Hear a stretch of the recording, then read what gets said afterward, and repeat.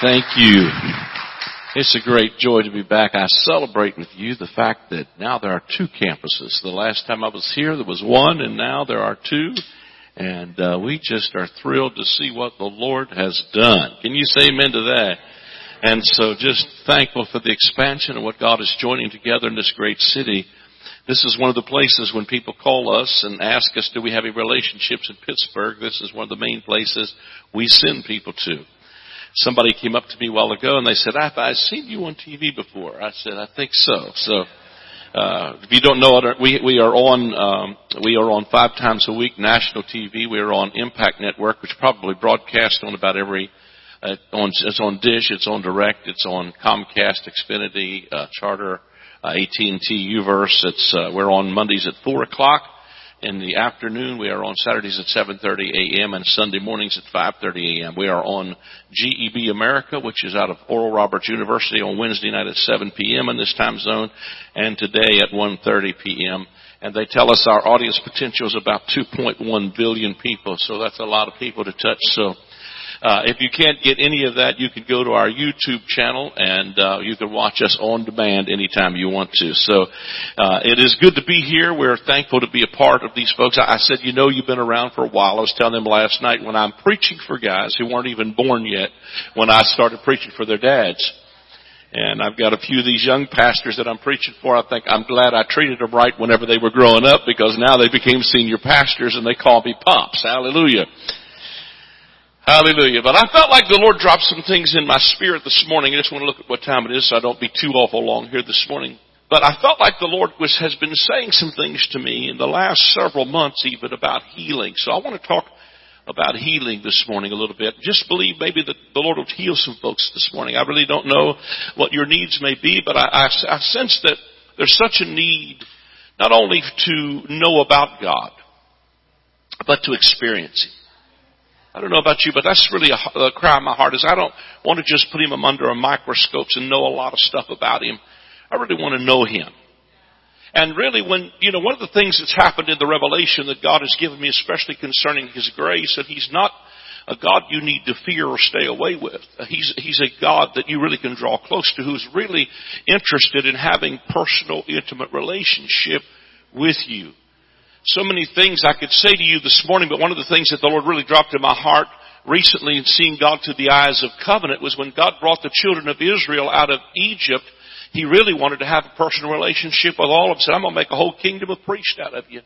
I could see God almost excited for the first time. He's thinking, they're going to be a people. I'm going to be to them a God. I'm going to have a personal relationship with my people. I'm going to make a whole nation of priests. Everybody is going to have access.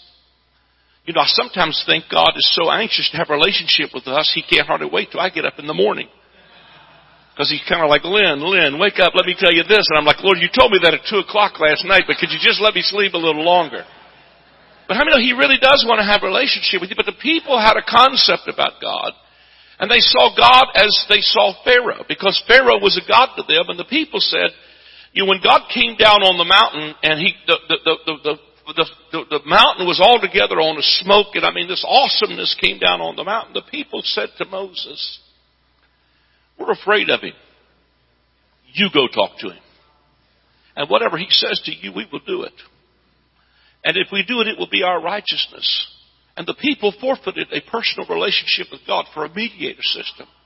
And God said to them, if you don't want to talk to me, then send Aaron and his sons up, and I'll make a priesthood out of them.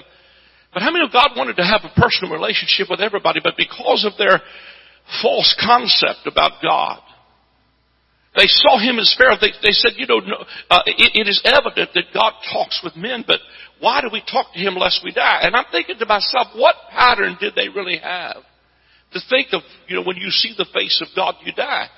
Because Moses had seen Him at the burning bush and he's still alive. They're the people or the offspring of Abraham, and Abraham had a relationship with God where God would stop by his tent before he ever went to Sodom and Gomorrah and said, should I hide from Abraham the thing I'm about to do in Sodom, seeing he is my friend? Not only my friend, he's my covenant partner. Come on, somebody. But how many know that their misunderstanding of God made them afraid of God? And here's something I heard the Spirit say just in my spirit this morning. He said, perfect love casts out fear. And then he said this to me. He said, faith works by love. So how many know when you know you're loved, your faith goes to another level? And I so appreciated what Pastor Chris said when he said this morning, God who spared not His only Son, but freely gave Him up for us all. How many know God didn't spare His own Son, but freely gave Him? He said, how shall He not with Him freely give us all things? So if God loved us so much that He wouldn't spare His only Son, what makes us think back that He would hold back any good thing from us? So I started thinking, if perfect love cast out fear, then perfect fear casts out love. When we preach a God who you're so terrified of, then what happens is we don't love Him, we're afraid of Him. Come on, somebody, help me a little bit. But I love what you sang this morning, and I want to say this morning in compliment, man, this wasn't just a song service, this was worship. And a lot of places anymore got 3 songs that are just song, but no worship in the place. But the presence of the Lord is in this place. And when you worship and magnify Him and you get intimate with Him, heaven comes down and God begins to manifest. And these kinds, because faith works by love. And the more we preach the love of God, I think the more that we see the miraculous of God demonstrated. I'm reminded as I think about that, if perfect fear cast out love, I mean, that's the opposite of it. If we don't understand He loves us. Not He loves me. He loves me not. He loves me. He loves me not. I hope I die on He loves me. But the deal is He loves you. He loves you. He can't stop loving you. He's like Forrest Gump. He'll take you back when all you got's one dying breath. Because stupid is what stupid does. Come on, somebody. Hallelujah. But somebody said, well, no, if you sin, God will leave you. Well, He didn't leave Adam. He chased Adam out of the garden and said, where are you? As a matter of fact, God is a stalker. Anybody besides me ever try to run from Him? And you found out, you know what? Where can I go? David said, if I make my bed in hell, guess what? God will be there. And he wasn't talking about the other side of the grave. He was talking about the situation sometimes we get ourselves in right in this present life. Because see, the gospel is not just about how I get from here to there. It's about how I get what's happening there to operate here. Thy kingdom come. Your will be done in the earth. God wants to give us the best life on the planet. The abundant life on every level. Hallelujah.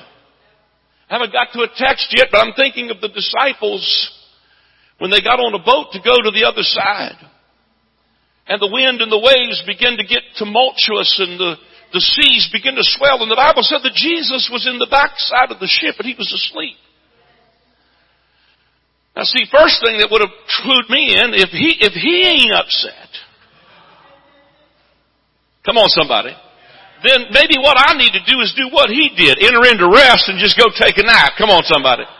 Because if He ain't upset, it's a pretty good sign that we're not in trouble, because He told them get in the boat and go to the other side. But they went and they woke Him up. And this is what they said to Him. They woke Jesus up and they said, listen, Lord, and this is really what hit my spirit. They said to Him, don't you care that we perish? See, what was behind, we don't know if you're going to do anything here is, we don't know if you really care. Come on, touch somebody, say He really does care about you this morning. He's touched with the feelings of our infirmities. The Scripture, matter of fact, the Scripture goes on to say that He even takes our tears and puts them in a bottle of remembrance.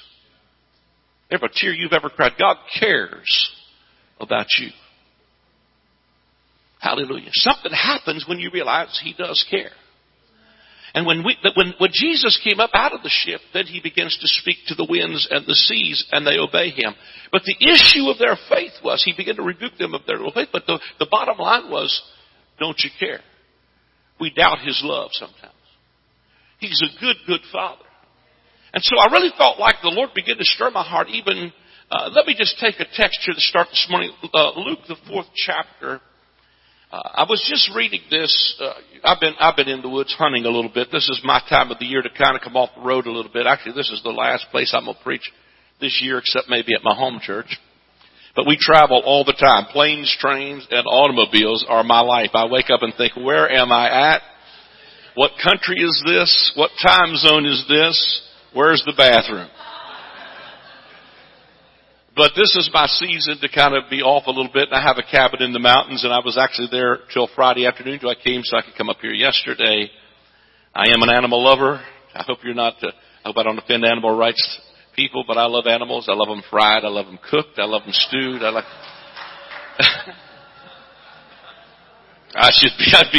apologize if you're an animal lover. But while I'm sitting in the woods, many times I'll just kind of grab my iPhone and start reading some scripture. And this really began to shout to me. Verse 16, Luke 4 said, he came to Nazareth where he had been brought up.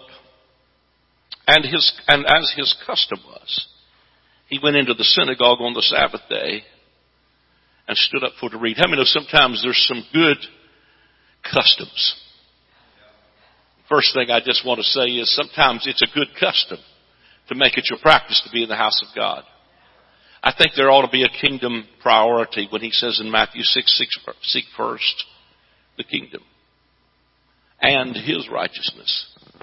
Then all this other stuff is added to you. There's something about getting your priorities in order that begins to set some things in motion. I don't know about you, but I've got concerned this year because I see such a lack of desire to be committed to local church or to family. You know, and when I think about it, I'm not just talking about some legalistic thing. I'm just talking about, I was raised, in church, and it didn't hurt me. Somebody said, well, I'm not going to make my kids go to church. Well, you make them brush their teeth. You make them go to school. You might need to make them go for a little while, and then it might catch on after a while, Because I think there's something that happens in the house of God where there's something that's built into us that, we're seeing a society that's coming up that what used to be good is evil, and what used to be evil is now good. It's almost like things have flipped over backwards. But there's something about what it puts in the life of your family and your own personal life, the sense of community, caring for one another, the sense of loving each other and being a part of something, to me is still a good custom. Well, that was passing comments. Hallelujah. As he said a while ago, one of the things we say at our local church is what you don't support goes away. And once they're gone, sometimes they don't come back. And that's with your time, your talent, and your treasure. But Jesus was headed to the synagogue, as was his custom. And he stood up for to read, and there was delivered unto him the book of the prophet Isaiah. And when he had opened the book, he found the place written where it was written. Now before I read this, I want you to see that, I believe it was 700 years before this, the prophet Isaiah, if I could just use a little poetic liberty here, this is how I would see it. The prophet Isaiah got up on Sunday morning and he's going to head to church for his Sunday morning service. I'm trying to put it in terms of how we'd see it. So he gets up and he's going to go to McDonald's and get his cup of coffee and his biscuit and, meal deal while she's putting her makeup on because she's always late. Oh, y'all don't want to help me preach in here.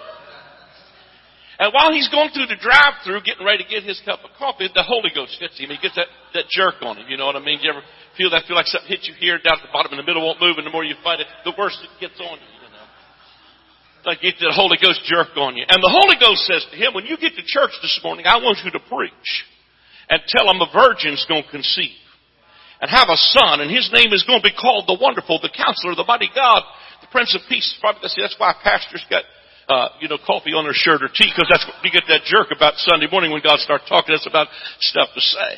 But see, when you get under the power of the Holy Ghost, you feel like you're 10 foot tall and bulletproof, and then you go preach that, and your wife says, why'd you preach that? And you're thinking, I don't know, man. When I was under the Holy Ghost anointing, it felt like I was 10 foot tall and bulletproof, and I got home, I thought, why did I say all that? But Isaiah gets up and he prophesies. I can see him pull in and get Miss Isaiah, and she said, well, the Holy Ghost just spoke to me, babe. She said, well, what did he say? He said to tell the people a virgin's going to conceive and have a son. She said, you might all take the offering before you preach that. But he prophesied this. And next Sunday, this prophecy hadn't come to pass. He looks like a false prophet. 2 months later, still no virgin, still no baby. He still looks like a false prophet. A year later, we're going to hide the tape. Come on, somebody. Years later, we're going to act like it never happened. But 700 years passes. Isaiah is standing in the balconies of glory. He has died and gone on. Come on, somebody. And Jesus walks in to preach his first public message in the temple. And he said, go get me the book of Isaiah. And I can see Isaiah say, and it came to pass. God will vindicate you sooner or later. Come on. And I can see Isaiah saying to Ezekiel or Jeremiah, he gonna preach from my notes this morning. I wrote that. Come on somebody, help me preach a little bit. You might have looked like you was crazy to everybody else, but it came to pass. And Jesus is about to preach one of his first and last messages. Because he's not real received by the religious system. And he gets up and says, go get me the book of Isaiah. And he began to find the place where it was written, the Spirit of the Lord is upon me. Because he's anointed me to preach the gospel to the poor. He has sent me to heal the brokenhearted, to preach deliverance to the captives, and recovering of sight to the blind, and to set at liberty them that are bruised, and to preach the acceptable year of the Lord, which is more than just a date. It was the year of Jubilee, or the year of the favor. In some places it says, and to declare the year of the favor of our God. And he closed the book. And he gave it again to the minister and sat down, and the eyes of all of them that were in the synagogue were fastened on him. And he began to say unto them, this day is this scripture fulfilled in your ears. He didn't get up and preach some glad morning. One of these days, in the sweet by and by, he said, this day, this scripture, because he's declaring to them, the Jubilee is not just a day of the week or a 50-year celebration. The Jubilee is a person, and he's standing in front of you, and I came to release you from your bondage. Because see, what would happen is every 50 years in Hebrew custom, you could not lose your inheritance forever. What would happen was you could only lose it until the year of Jubilee, and at the year of Jubilee, you got back everything you ever lost. I wish somebody, come on, help me preach this morning. I mean, in Christ, we got back everything we lost in Adam, and when he said he sent me to preach to the gospel to the poor, see, if you preach the gospel to the poor, they won't be poor anymore. Because what he's saying to them is, listen, the good news is I've canceled all your debts.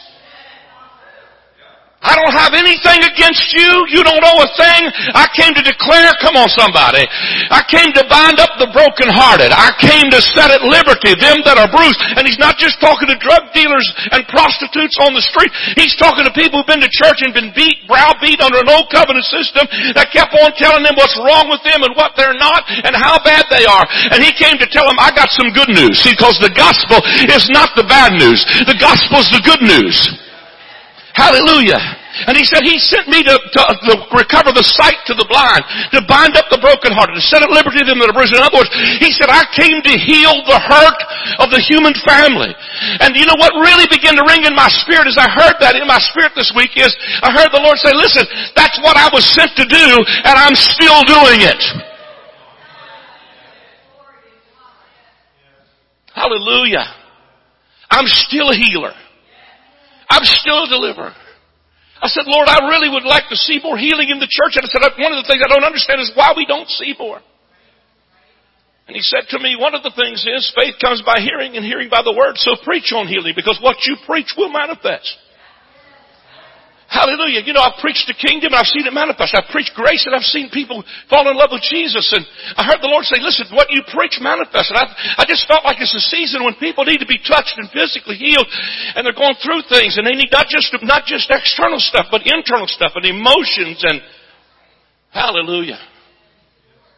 One of the things that, you know, one of the trends that I've seen nationally as I've traveled all over this nation and all over the world is the opiate addiction and is what at an all-time catastrophe level all over the nation. And one of the things I begin to see is that a lot of that has come from sometimes people who have emotional problems. And so they're masked underneath of somehow we need some deep healing, not just in physical areas, but in emotional issues. And the Lord began, I'm not going to turn to every one of these scriptures because I don't want to bore you with just waiting to turn to scriptures because you know if I'm in the Word or not. But I heard the Spirit of the Lord speak to me from Isaiah 53 and He said there's an order to this thing. There's an order to healing. And in Isaiah 53 it says, well, let's turn there for a moment. Isaiah 53.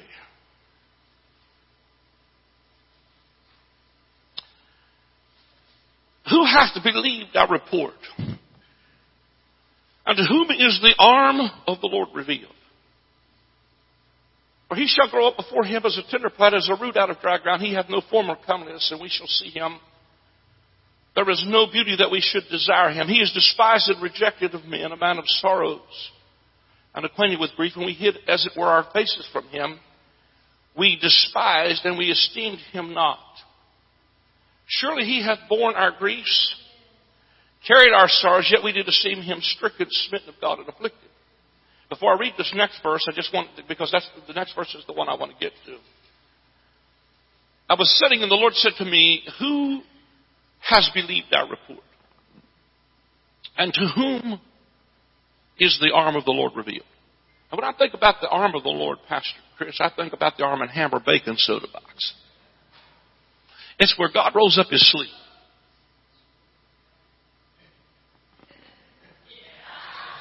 I've been working out.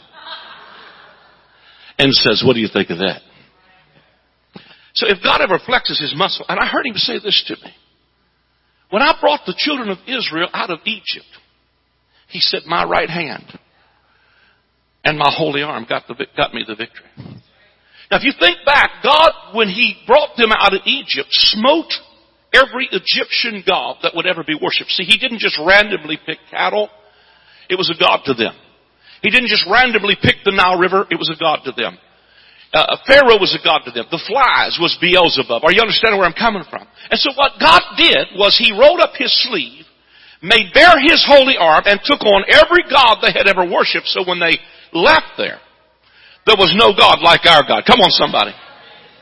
I just want to preach God big because I want to create some faith in here this morning. And God said, I did that with my right hand and my holy arm got me the victory. And then I heard the Spirit of the Lord say to me like this, I did that with one hand tied behind my back. I whipped every god that men would ever worship, and I did that. And he said to me, you have only seen my hand and my arm. Now I could preach a lot from that as well. But then I heard the Holy Spirit say to me, if I did all of that with my hand and my arm, what do you think would ever happen if my whole body ever got involved? Now, I don't know if you just heard what I said or not, but I said, how many know we're the body of Christ? If God did all that with his hand and his arm, what would happen if the whole body ever got involved? And so what I want you to see is what God, I believe, wants to do in the earth is not raise up another glow-in-the-dark preacher. He wants to raise up saints that are joints of supply that are going to begin to flow, because the Scripture tells us there are many that are weak and sickly among us because we don't discern the Lord's body. And I know that has to do with understanding what Jesus did in his redemptive work, death, burial, and resurrection. But how many know we're the body of Christ? And in this body, there are gifts. And so many times they are oppressed or put under cover or restrained, or we don't have time for it, and so we suffer in sickness and many fall asleep. And I think one of the problems, and listen, it's a multifaceted thing, and I think I'm going to be preaching on healing for the next probably several months, because I'm really seeing the Lord say some stuff, is that when the body begins to function, he didn't stop. Come on, somebody. He didn't stop binding up broken hearted. He didn't stop when he went to the cross. As a matter of fact, he said, I'm going to the Father, and I'm going to send you the Holy Ghost. And the Holy Ghost is going to move inside of you. And greater works than these are you going to do, because I go to the Father. But I'm going to send you another. I'm going to send you the Holy Ghost. Come on, somebody. So the Holy Ghost is not just in me. Come on, if that same Spirit that raised Christ from the dead dwells in you, it will quicken your mortal body. You are a game changer.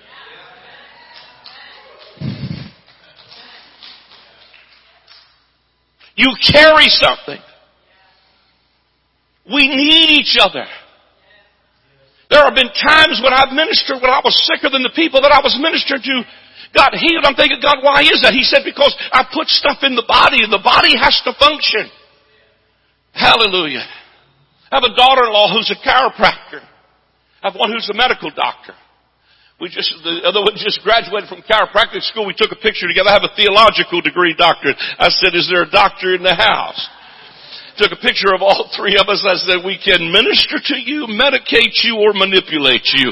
Our motto is, we will fix you. My wife said, now take a picture of me and the two boys and put, we're the smart ones, we married doctors. But my first experience with chiropractic, I went, as a matter of fact, it was actually in Pittsburgh, and the chiropractor said to me, take your arm and raise it like this. So I did. And he said, see if you can resist. And so, see if you can resist me. And so he leaned on my arm, and just a little bit, boy, man, my arm went down like a 4-year-old girl at Walmart or something, you know. I was just like, boom. I thought, well, boy, that's weak. And anyway, man, he adjusts me. He just starts adjusting me. And he says, now raise your arm and see if you can resist me. Man, I could literally hold him up. And it's like, and he said, see, the power and the strength was there the whole time. It just was out of alignment. Boy, the Lord took me to Ephesians 4 where he said that the fivefold ministry is given for the adjusting of the saints. Because the power is in the body. Oh, come on, somebody. It's just when it gets in alignment. And divine alignment, what's in the body starts to function. See, what's really going to cause even a thriving in this church and in these 2 campuses is when joints of supply who fit where they fit, and usually where you fit is where you're passionate about. Are you hearing what I'm talking about? See, when you get people doing stuff they're passionate about, it's not a job to them.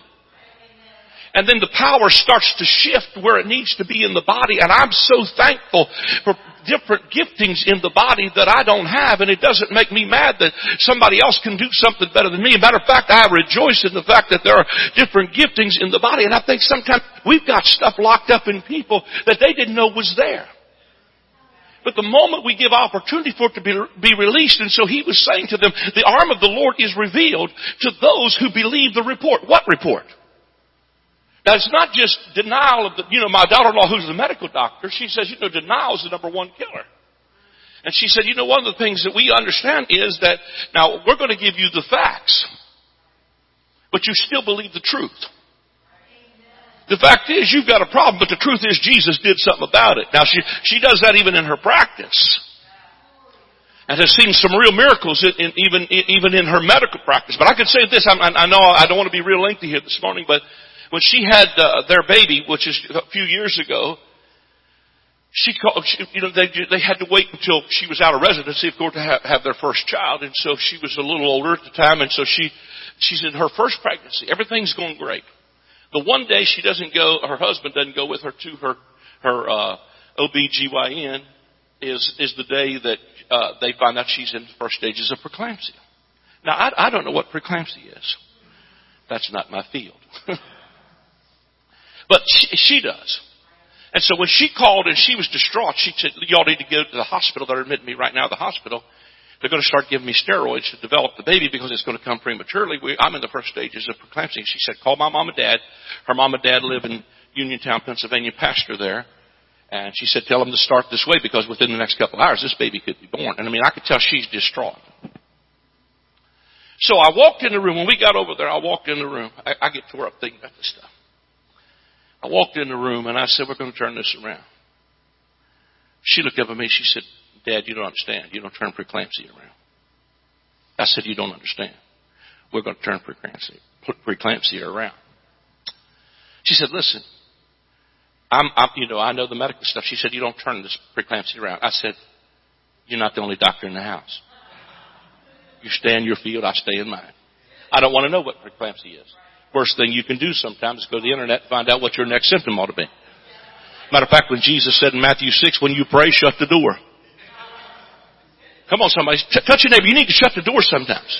Because what happens is the door starts to open and we just start to open the door to all kind of fear and all kind of doubt and all kind of stuff begins to come in. And when you need to pray in your secret place. And I could preach another hour on that. Hallelujah. But when you pray, you shut the door. Come on, tell your neighbor, shut the door. Act like you're talking to one of your kids this morning. Shut the door!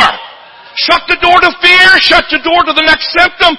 Worst thing you can do is get on WebMD and find out what's my daughter-in-law said the worst patients I have is people who've been on WebMD for 45 minutes. They know what drug they need. They're going to tell me what. She said, I've been to school my whole life and they don't have cancer, they have a pimple.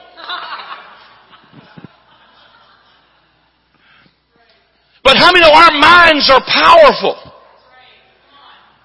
So how many know sometimes it is, listen, Paul called it a fight of faith. Because sometimes it's hard to stand in faith, and I want to get to some of that in just a moment.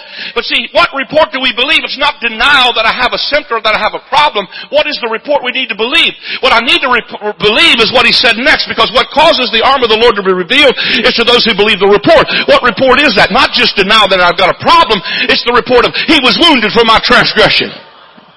See, in other words, what He starts to do before He sets you up for healing is He starts to remove all the obstacles of your faith. Because the first thing that hits us a lot of times when we walk down a church aisle is not faith when we come to get healed. It's the last foul thing I ever did. Because the weapon the enemy forms against you is your sin, your problem, your fault.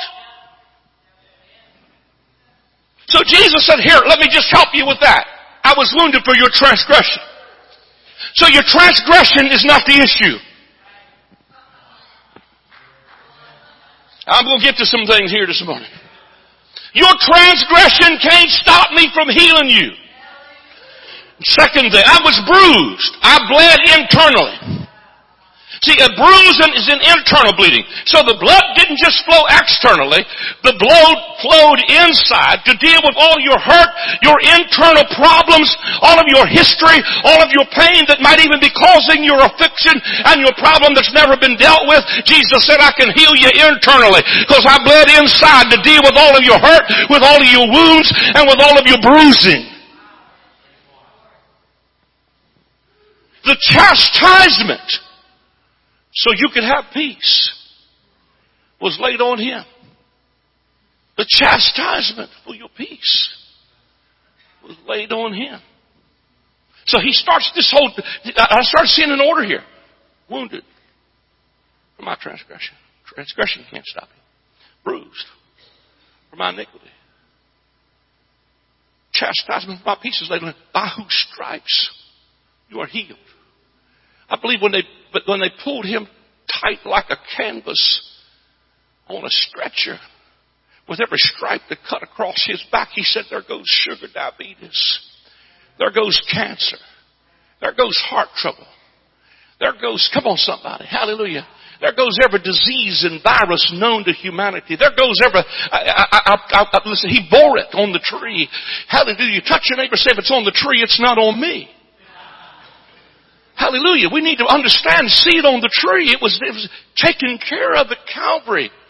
And one of the things that I began to see was one of the issues that He deals with almost every time that He prays is He has to deal with the sin consciousness in the minds of those He preaches to set them up for a miracle. Let me just show you this. I probably won't be able to get to too many of these scriptures this morning, but am I blessing you so far?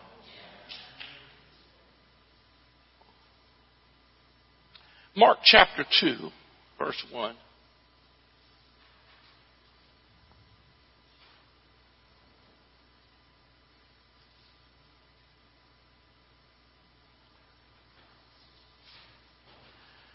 And again He entered into Capernaum after some days. And it was noised that He was in the house. Straight many were gathered together, insomuch that there was no room to receive them. No, not so much as about the door, and He preached the word unto them. And they come unto Him, bringing one sick of the palsy, which was born of 4.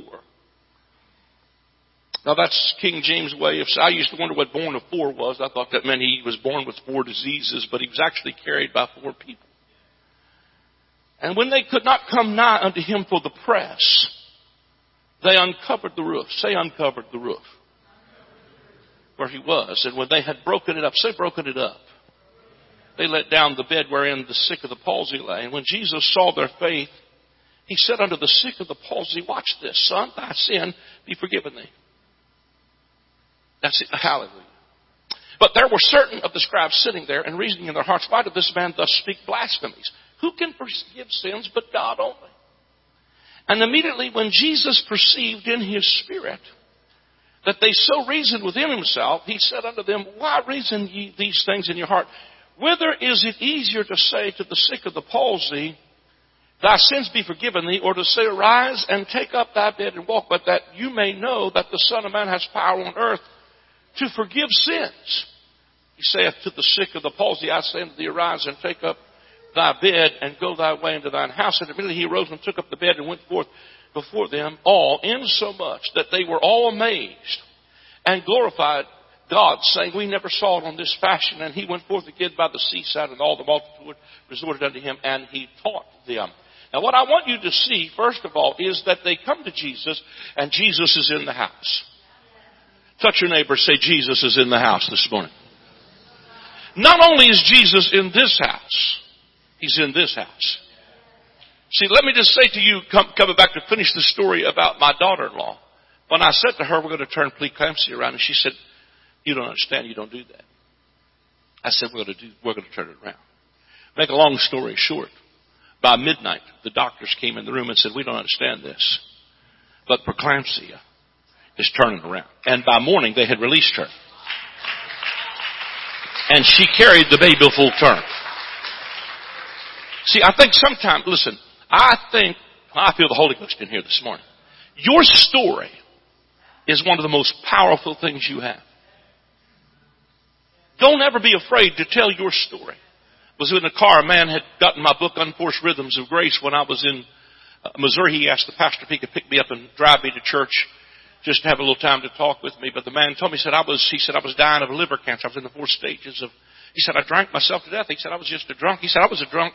And man, he said, I just drank until my liver was shot. He said, I was on a list for a liver transplant. And he said, God just sovereignly healed me. He said, I wasn't even a believer. People prayed for me. God healed me. He said, I got up the next morning. My pain was gone. I went to the doctor. They ran all kind of tests. My liver enzymes, everything was normal. He said, man, I thought if God is this good, I'm going to church, man. So now he's helping the pastor out there with Celebrate Recovery. And I told him, I said, man, your story is the most powerful thing you have. If you've been healed, you need to testify about it. If God has met your need, you need to tell something. Because see, that somebody needs to know. Not just a theory about God. They want to know somebody that's had a real experience. I mean, listen, I could tell you all kinds of stories about my dad had the top of his lung removed, and the Lord healed him and put the lung back on, and to the day he died, every time he went to a new doctor and they gave him an x-ray, they said there's something in there where that lung was cut off. He said it's a new lung, and they would not believe him. They'd run tests, and sure enough, he had a lung in there. Hallelujah. The lung literally came back. Saw T.L. Osborne, some of the miracles I saw, got to preach with him a number of times, and some of the most incredible miracles I ever saw, not just a chiropractic manipulation where you pull on somebody's leg, but legs grow out like that. That's real miracles. I believe God can turn stuff around. Do you believe that this morning?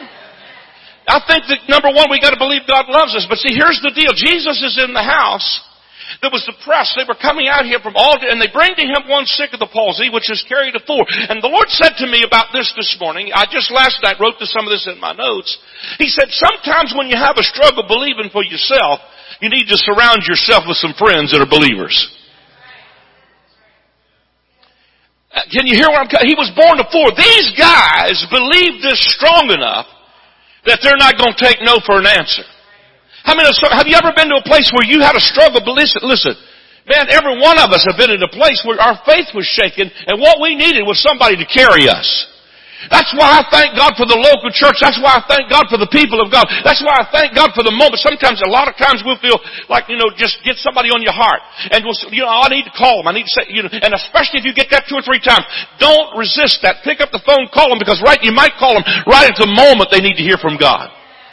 So many times we'll get calls even from our prayer lines on our television stuff. And my son Jason will say, Dad, I think if you call this person, I think it really means something to him. And I said, well, 4 would be the number. He handles our phone, so he kind of knows, which ones really are, really need to hear from me. And so it's amazing sometimes. When I call them, first of all, they think it's a joke. There's no way there is no way you call me, I just watched your TV, And it's like, yeah, you're right. Okay, who's playing this joke? And then they realize, they realize it is me, and and I don't think I'm anything special, but the reality of it is, if God put me on his heart, I believe he's going to heal me. Hallelujah. I'm talking about body ministry. I'm talking about caring for one another. And what happens is something happens to your faith. And so he was born of 4, and he was carried down. So you've got to be seriously desperate, man, because you're not just going to come here and press through the door and say, excuse me, pardon me, can I get to the front? These dudes start tearing the roof off. But that really spoke to me, Pastor Chris, last night when I was reading the scripture, because the Lord said to me, sometimes you got to tear the ceiling down. I said, what do you mean, Lord? He said the ceiling is the restraints we've set. It's the limitations we put on God.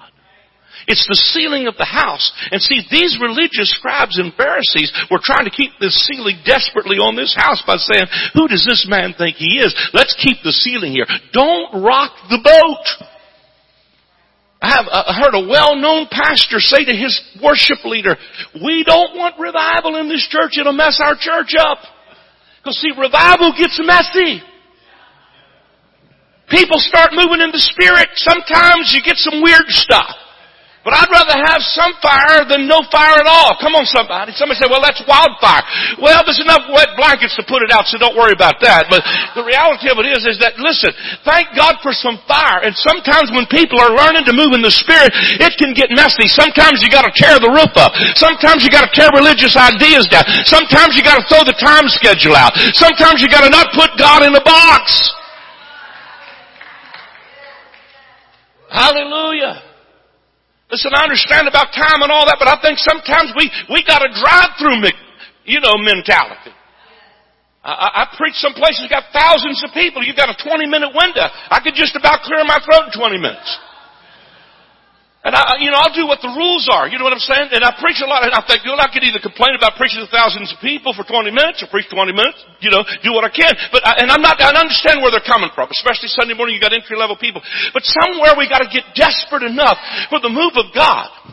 Because we're willing to stay when my kid's getting healed. We're willing to stay when my mom's getting touched. Are you hearing where I'm coming from? We're willing to stay when the Spirit of the Lord is touching somebody else. And we're committed to that. So somehow we gotta tear the roof down. Sometimes we gotta pull the ceiling down. Sometimes you just gotta throw the program out and let God have His way. Come on, touch your neighbor and say, tear the roof off today. Stop limiting God. Don't put God in a box. What's some of the things that might be our shingles and our roof is, well, God will heal me if He wants to. Well, He wants to. It's always His will. See, we've got all kinds of restraints. Hallelujah. Look, I'm telling you everything Jesus paid for you. Well, I don't know if He'll use regular people. Well, He did through the Bible. And then Peter comes along and says this. Let me grab you this because, hallelujah, we're doing good. Somebody grab this for me real quick, if you would. That way it'll help me a minute. It's Acts 3, verse 12.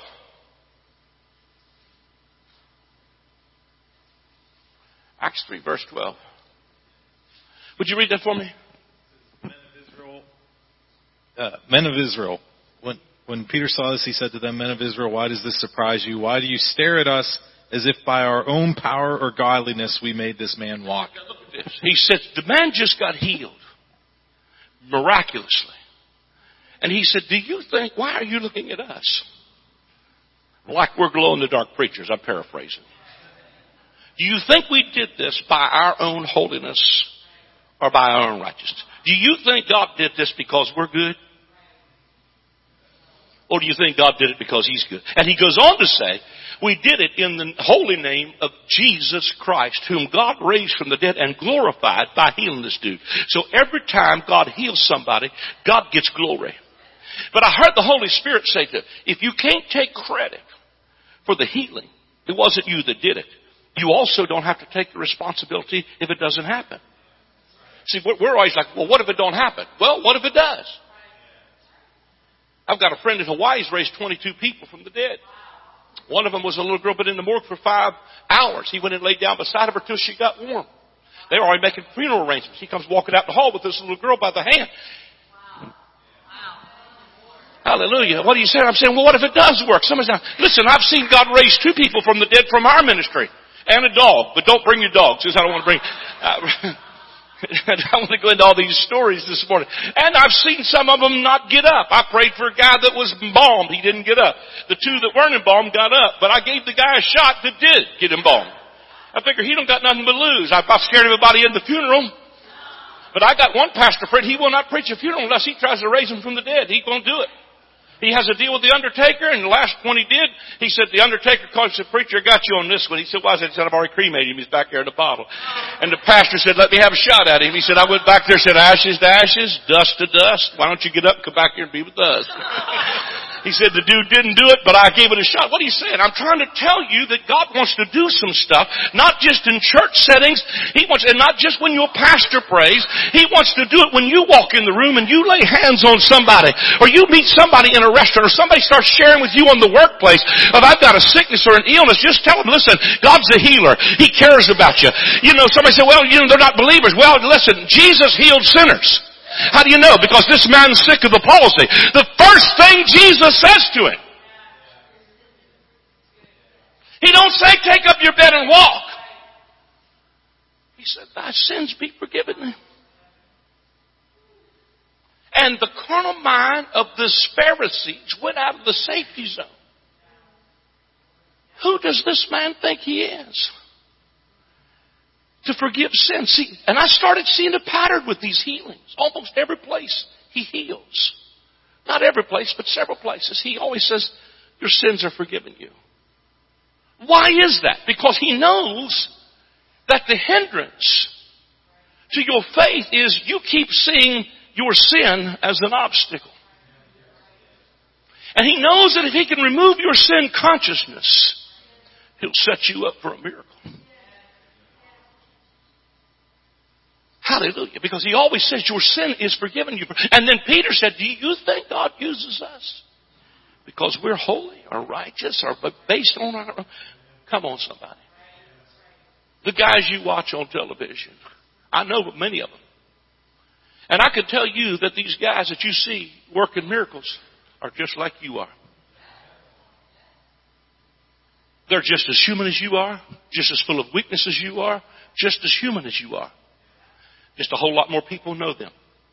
Matter of fact, one of the things my wife absolutely hates about television and all the stuff that goes with it is that people think we think we're different than them. That's not true. We have pain just like that. We have problems. We have families. You know, you understand what I'm saying? And we just learned something, man. God uses you even if you're an earthen vessel. And your weakness, the power of God is still made manifest. So what we've done so many times is idolize these guys and say, well, they're just special and that's why God uses them. But I'm trying to pull that down because I want you to know God wants to use you. Am I doing all right this morning? God wants to use you. Say, well, I've struggled. I've had sin. Listen, thy sin be forgiven thee. He says in the book of James, even in the great healing scripture, he said, is there any sick among you? Let him call for the elders of the church. Anoint him with oil. Pray the prayer of faith. And if he has committed any sin. See, he throws that right in the book of James in the great healing scripture. And if he has forgiven any sin, it will be forgiven him. Because the same atonement that paid for your sin also paid for your healing. That's why Jesus is saying, listen, which is easier to say? I hope I'm helping somebody here this morning. Say, well, you know, listen, I'm suffering because I smoked my whole life. Well, listen, I'm in trouble because I ate pie my whole life. We're all the shape we're in, come on. And I'm not suggesting we continue to do that. Somebody asked me, can I go to heaven if I smoke? I said, I think you can go to heaven faster if you smoke. You'll get there 20 years too early and God will say, listen, you blew your lungs out. Hallelujah. And somewhere in the middle of it though, you might get, what I'm trying to get, I've seen God, the guy whose liver was shot from, God healed him. Why is that? Because God is good. And He's good all the time. And He wants to be glorified. And every time He manifests power, people respond not because they're afraid of Him. See, I think the days of trying to scare people into altars is over. But I think the day of demonstrating the power of God is coming on us where people can see this God is really real. He's not a theology. He's not a religion. He's not like the scribes and Pharisees. That's the ceiling on the house. But tear down the roof. Come on, touch your neighbor, say, tear the roof off. Quit putting restraints on God. Quit putting limitations on Him. Hallelujah. And they let Him down, and then Jesus turns around and says to the man, rise, take up your bed and walk. And they were just amazed because he gets healed. Last but not least, let me just try to close. The man who was laying at the pool of Bethesda. Jesus shows up at the pool of Bethesda, and there's a man laying there, and he's waiting on the troubling of the water. He'd been laying there 38 years. 38 years.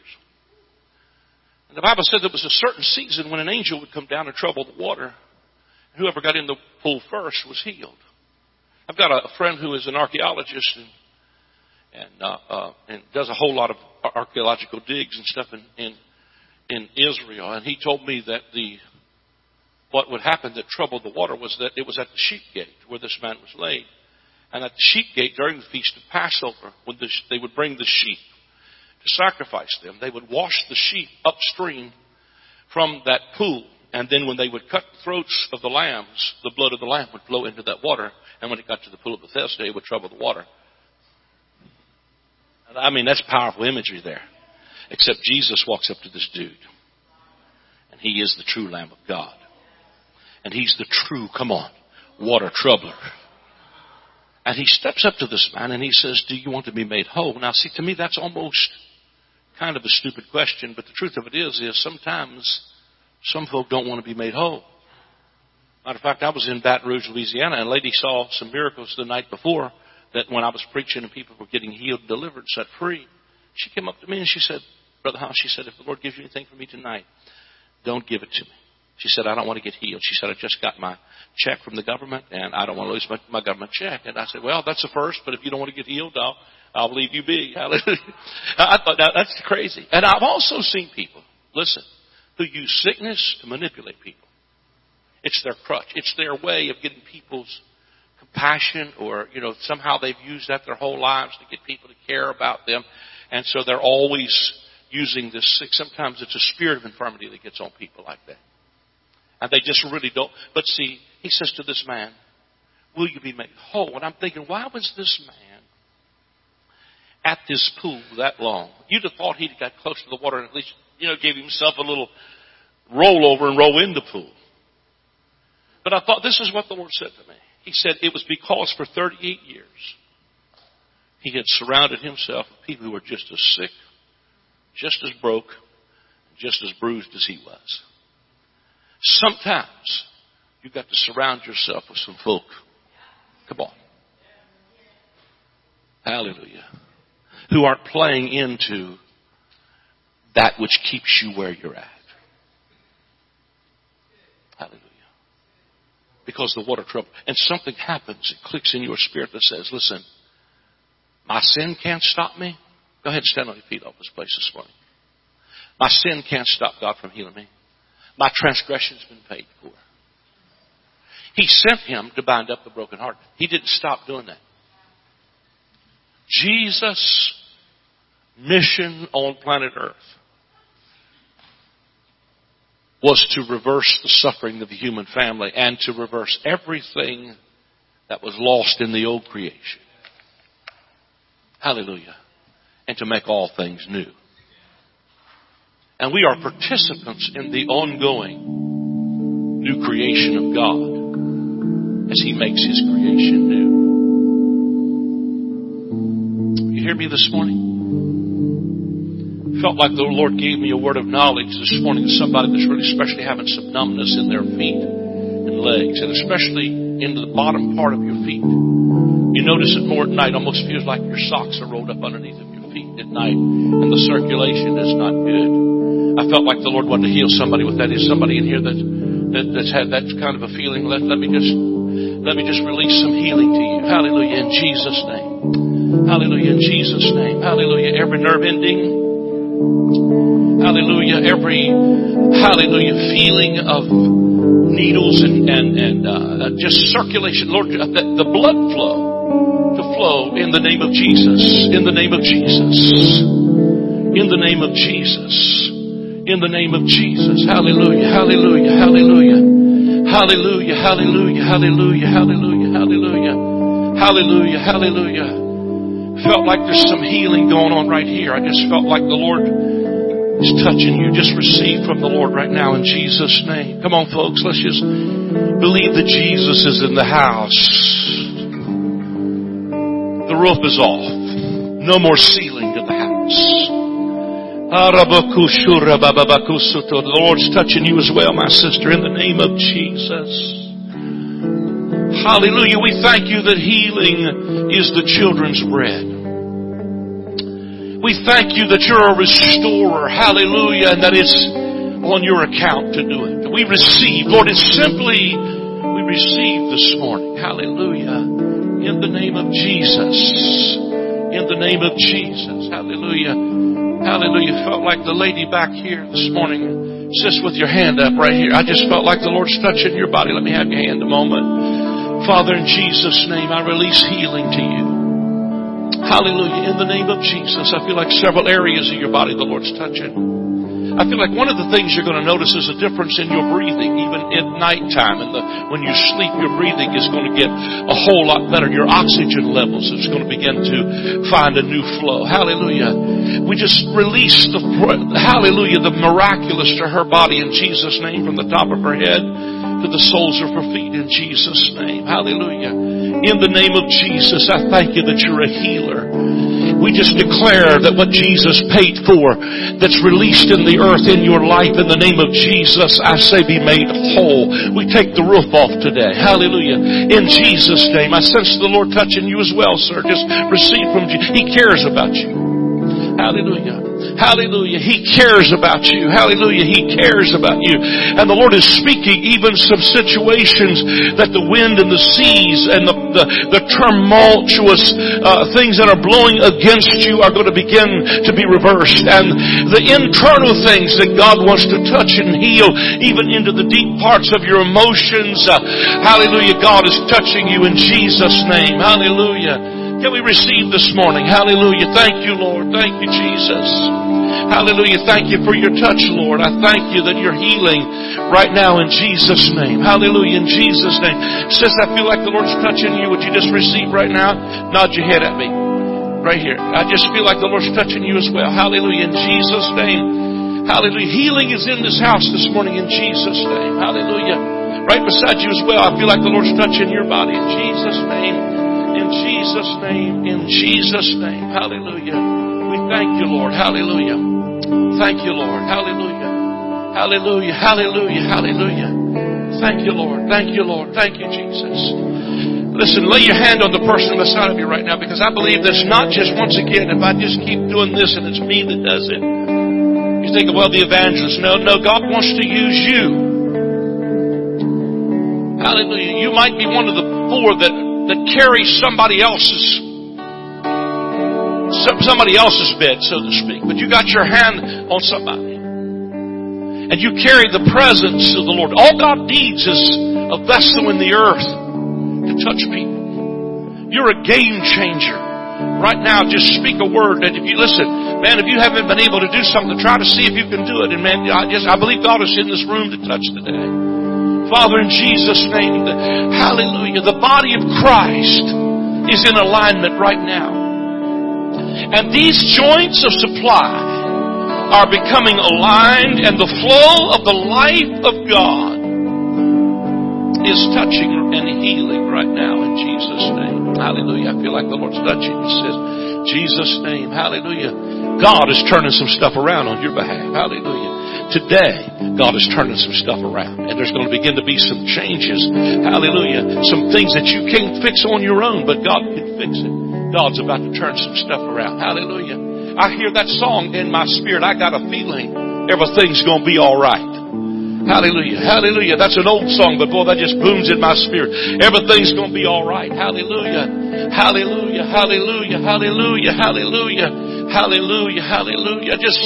Man, I feel the Lord in this place this morning, but I sense the Lord touching you, sis, and I feel like the Lord's touching you into the circulation and even into your blood, and some things into your pancreas and the blood sugar levels that flow in your body. In Jesus' name, we release healing of Jesus' name. In Jesus' name. In Jesus' name. Hallelujah. Can I just admonish you that as we leave here today, that if you feel prompted when you're somewhere, you don't have to make a scene. You don't have to be embarrassing. A lady that runs a restaurant I go to all the time, when I came in back a few months ago, she had surgery for cancer and looked like they got all of it. They called her and told her they thought that it had cropped back up and they wanted to test her within 6 weeks, and I could tell she was totally distraught. I normally would have took her in the back room, but at that moment she was beginning to weep, and I just took her by the hand right there in the restaurant. I said, we're going to believe God for a miracle. And I started saying some stuff to her about, listen, don't worry about your sin. Am I worthy? None of that matters. He's worthy. Grabbed her by the hand and began to pray, and people began to pray in that restaurant with us all around us. They began to weep and pray, and she gave it back to the doctor, and it was absolutely not there. It was a good report. Hallelujah. So let me just say to you, this is more than just something that happens in a church service. Hallelujah. Hallelujah. So we carry the presence of the Lord, and Jesus is glorified. Hallelujah. When God manifests His power. Hallelujah. Hallelujah. Well, I feel like I've obeyed the Lord this morning and did it pretty good time. Hallelujah. Let me say quickly, we have with us some of our books and stuff. My newest book is out there. We just released it this year. It's our latest book. It just came out in April of this year, called From Law to Grace, a Kingdom Paradigm Shift. I think it'd be a powerful book. I think it's probably the best one I wrote, but it's like the newest one, so I kind of feel that way about each one of them. But it's really about how we shift from law and legalism, but we don't turn just from law. We turn towards the government of heaven, which is the government of Holy Spirit. And the kingdom of God governs our lives. And it's a powerful book. I think it'll bless you. It talks about how the kingdom is organic. It doesn't come from the White House. It comes from your house. And so that book is out there. We have one titled Unforced Rhythms of Grace. It is from Matthew 11. Are you tired? Are you weary? Are you burned out on religion? Come to me and I'll show you how to take a real rest. Walk with me. Work with me.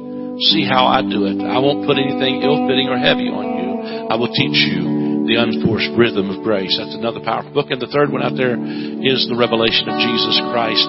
And it is from the book of Revelation. But I promise you, if you've been scared of the book of Revelation, this is the book for you, because it will take the fear out. It's really about the message to the 7 churches in Asia. And he's saying to them, you need to change your mind, repent. But it's stuff they need to change their mind about is moving from an old covenant paradigm to a new covenant. There's jump drives out there that are fully loaded. Our whole series on Revelation is out there. We have a whole lot of jump drives with stuff on there. And there is a stack of white envelopes with the CD in it. They are free samples of our message of the month. You can have those until they are gone. And if you like it and you want to sign up for our message of the month club, it's $7 a month or $70 a year. And with that becomes part of our partner base. It helps us touch about 2.1 billion people. So it blesses you and it blesses them as well. We are able to take credit cards and debit cards. So God bless you. Thanks for having me, Chris, and thanks for just giving me the time this morning to share my heart. I believe we're in a season where we're going to see the miraculous of God like we've never seen it before. And I think how it has to start is we have to preach it, because faith comes by hearing. You've been gracious this morning. God bless you. Thank you, Lord. Yeah. That was a good word. Amen. I just encourage you while we were praying and while people are laying hands on you, or Brother Lynn said something, if you feel like something's different in your body, tell somebody near you. Don't go out the door without giving a chance to testify and let somebody know how good God is and that He's really real and He does stuff today. So thank you guys for hanging in there, for just receiving. I believe God wants to do amazing things through our lives, individually, collectively, as New Life Fellowship, wherever we go. Just like we sang this morning, Jesus, when you walk into the room, everything changes. How many of you know where Jesus lives? Come on. And that means when you walk into the room, He does too. And He wants things to change. Father, we thank You for Your presence in this place this morning. We thank You for Your goodness towards our lives. Lord, I just thank You that You are a good God. All the time, Lord. You never get tired. You never grow weary. You're always pouring out Your goodness towards us. God, I ask that You would bless Your people now, that as we leave this place, we would leave full of confidence and faith and encouragement. Even as we heard and were exposed to the Word this morning, let it do something to our faith inside of us. Let it rise up, Lord God. Let it come to a greater degree and a greater level in us. God, be with us as we go from this place. Let us be able ministers and carriers of your goodness and your glory everywhere that we go. We just say again that we love you and we honor you today in Jesus' name. Amen. Amen. You guys are free to go, or you're free to hang out as long as you want, but thank you for worshiping with us this morning. Be blessed and have a great afternoon.